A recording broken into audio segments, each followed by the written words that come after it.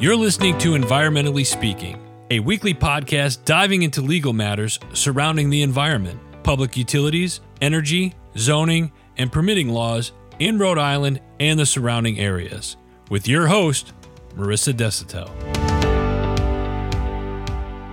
Hello, everybody. Welcome to this week's episode of Environmentally Speaking. Hi, everyone. I'm Marissa Desitel, an environmental attorney. And I'm Clarice. I'm coming in with our questions, topics, and comments for the pod. What are we talking about this week? Well, hysterically, I didn't know what we were talking about this week. And I asked you, and you said, strain on the grid. And I said, great. What are we talking about? And you said, I don't know. This was your idea. So that's a little behind the scenes of our planning and our process and how on top of it we can be sometimes. I am organized as usual. So weeks ago, you came up with the idea of strain on the grid and talking about what effects that have. Because of the drought episode that we did, right? Yeah. Strain on natural resources, I think, is the umbrella topic for both of those issues. Drought is strain on groundwater and surface water, and strain on the grid refers to drought in power, in electric power and other sources of power. The grid generally refers to the infrastructure that a utility puts in place to provide power from the generator to the user. Now, whenever I hear the grid, I always think specifically electricity. Yep. Am I thinking too small, or is it mainly when people say grid, they mainly talk about electricity? That's right. They're mainly talking about electricity. And obviously, as the weather is warming up for summertime, people are turning up and turning on their air conditioners. So it's a supply and demand of electricity.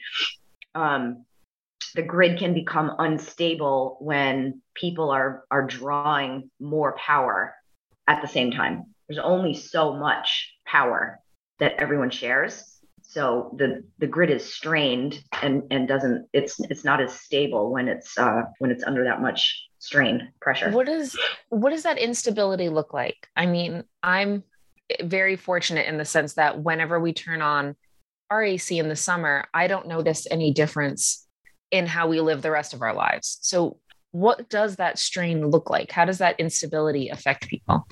The most common example is a blackout, when the source of power cannot sustain the flow to each user. You just get, the grid just shuts down and you get a blackout. Some municipalities historically have put into effect these events called rolling blackouts. I'm sure you've heard of them. Yeah, I've heard of that term, but I don't fully know what that means. Is a rolling blackout a scheduled occurrence? Oh, so what does that look like? It's a planned event where the utility will target a particular area, a municipality, and let everyone know that, okay, Monday night from 4 p.m. to 11 p.m., this particular area is not going to have power. And that, I don't understand the mechanics of it because I'm not an engineer, but that it's meant to create or bring back stability to the grid. Supply and demand thing that's such a wild concept. I've never experienced a rolling blackout. I mean, obviously I think everybody's experienced times where you've lost power. Being in New England, I think we most often experience that during hurricane season or, during the winter time and there's too much snow on the lines or something like that. Yeah. But having a scheduled blackout is very interesting. And I almost wonder if it encourages folks to just leave that area for a little while. Probably. Yeah. Like if I'm not going to have power in my house, but the next town over will. Yeah. Maybe you just plan to go away if you have the money. I don't know. I don't know. It hasn't happened in Rhode Island. I remember it happening in New York a few years ago. But as the climate change effects are becoming more pronounced, hotter summers are on their way. I mean, we're seeing it right now. This past month is we had 90 days. The warmest that our area has seen in a long time. And it's only going to get worse. So the demand on the grid is only going to get more intense. So to combat that issue, government is trying to promote the use of renewable energy to supplement the grid, to supplement electricity. And one of the most contested methods in Rhode Island anyway are solar farms. Why are they contested? They're contested is because people are very concerned, and rightfully so, with habitat destruction. A lot of solar farms are sited on pieces of property that are forested because they require quite a bit of room, and there's not a lot of open paved parking lots available for solar in Rhode Island. So projects are being sited in rural areas and in areas that are forested, and they have to clear cut to put the solar panels in. And you might not know the answer to this, but are people exploring the option of putting these solar panels on top of buildings? Yes. Because my first thought was, you said, open paved areas. And I was thinking, sure, there's not a lot of that, but there are malls and shopping plazas. And I don't know much engineering wise, but that seems to be a decent amount of roof. Yeah. And I'm not up on how much room and what type of topography you need. I don't know if having a flat who knows feature is important. I would assume it is. So maybe going on top of buildings at varied heights is not ideal. But the interesting argument that has come out of these solar farms, from my perspective, is the dichotomy between renewable energy. People assume that it's environmentally friendly. It's not. Renewable energy is something that we absolutely need at this point. We needed it decades ago, but in typical human fashion, we didn't really do anything about it until the last minute. And so the result is these renewable energy projects are being shoved down people's throats very quickly. And again, as is human nature, people don't like change. So they resist it, they freak out. And in the context of solar farms, they're freaking out because they are seeing forested habitat being clear cut or proposed for clear cutting.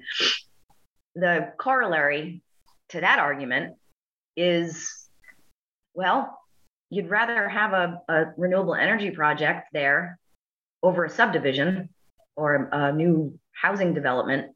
So, what's the lesser of the two evils? And it's really interesting that people think that way. I'd rather have the renewable energy than more development. But there's that third option that nobody's talking about of letting the habitat be maintained. Either way, it sounds like like you said, you're clear cutting, you're causing some harm to the current environment. That third option isn't even being discussed. Right, because it's private property. And you can do whatever you want with your property, right? I mean, that's part of our foundation in this country.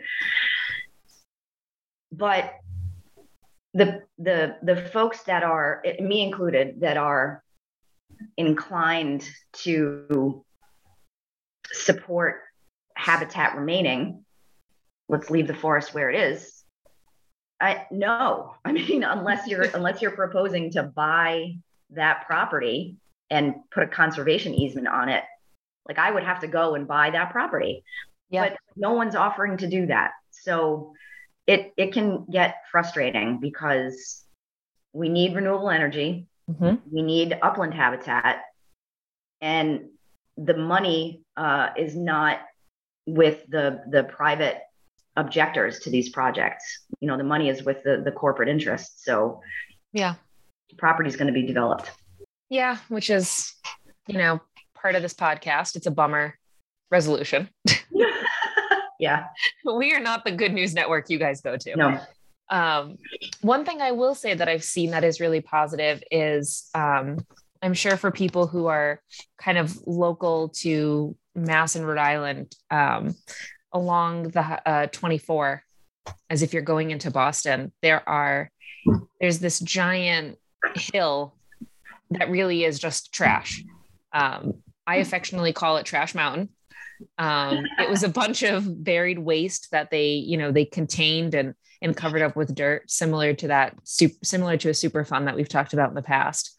But I've seen more and more of these, trash mountains, using air quotes, get solar farms on top of them. Yeah. Because there's just not much else you can do with it. You can't build a whole lot while things are decomposing and eroding and things like that. So it's one use of the space. Yeah. And those are also very popular in Rhode Island. Landfill closures are often coupled with something called a beneficial use determination, where you can reuse a site for a particular purpose, even though it's considered contaminated. And that's exactly what you just said. What other use are you going to get out of this? It's an engineered cap over an old landfill. It's not like the public is invited to come and hike Trash Mountain. So yeah, it does make sense to reuse it if you can. And now, do you think, from a personal opinion standpoint, do you really think that individuals putting solar panels on their home, do you think it has a big impact? Is it as helpful as the guy passing out flyers wants me to believe? Yeah, I think it's helpful. It assists with something called distributed generation. Folks are saving on their utility bill. The grid is relieved to a certain extent. There are incentive programs where you can get refunded the cost of putting on a new roof or actually installing the solar panels. So I would say, cumulatively, anything you can do is helpful. Yeah. And with any other about getting solar panels? I am. So our neighbors across the street are putting in solar panels, and not to make this sound like a keeping up with the Joneses thing, but I saw that and I was like, oh, that is a good idea. That's, there was a part of me that was really proud for them, even though I had no weight in that decision-making process and have no reason to be proud. But I was like, good for you guys doing something environmental. I liked it. Have you looked into it at all? I've not yet looked into it past all the flyers that the folks across the street keep giving us. So every time the installers come in to put in another facet, they put something like on top of our mailbox, just letting us know that they're here. Hey, we're here. They can help us too. I would be interested to learn more about that arrangement. Like what exactly the incentive, tax incentive and reimbursement incentive programs are out there. Yeah. How long it takes. Do you need a new roof? That would be my concern. My house is really old. I'm like, great, let me get some solar panels. And the next thing I know, they're in your living room. In my bedroom. Yeah. So find out more. All right. Maybe I won't actually talk to them. I'm a millennial. I'll Google it. Fine. But, I think kind of the takeaway here is, with everything, every little bit of conservation and recycling and alternative energy is helpful, but, we don't want to run into this blindly. You got to do some research and think about the impact that it'll have long-term. Yes. And it sounds like Rhode Island's getting more and more solar farms or looking into it. So we'll see how that all develops. Yeah, especially in the rural parts of the state, because there's more land. Yeah. So on that note, if you guys have any questions, comments, topics, if you have solar panels, tell us about what that was like for you. How did you install them? How did you make that decision? I'm being nosy and maybe I want you to do the research for me. But reach out to us at help@DesautelESQ.com. You can hit us up on the socials, Instagram, Twitter, Facebook. I saw recently there was a post for suggestions on how I can recycle better. So, I see you all. I see you all poking fun at me. It's fine. I'm recycling. And nice job getting the email address correct. Nailed it. Thank God this is an audio format. None of you saw my dancing. No, actually, this is also video now. Well, just going to keep making fun of me. Okay. All right, everybody. Have a happy Friday. Bye. Thank you for listening to this episode of Environmentally Speaking. If you're in need of an environmental attorney, we are here to help. Call us at 401-477-0023 or visit our website at www.desautellaw.com. That's www.desautellaw.com.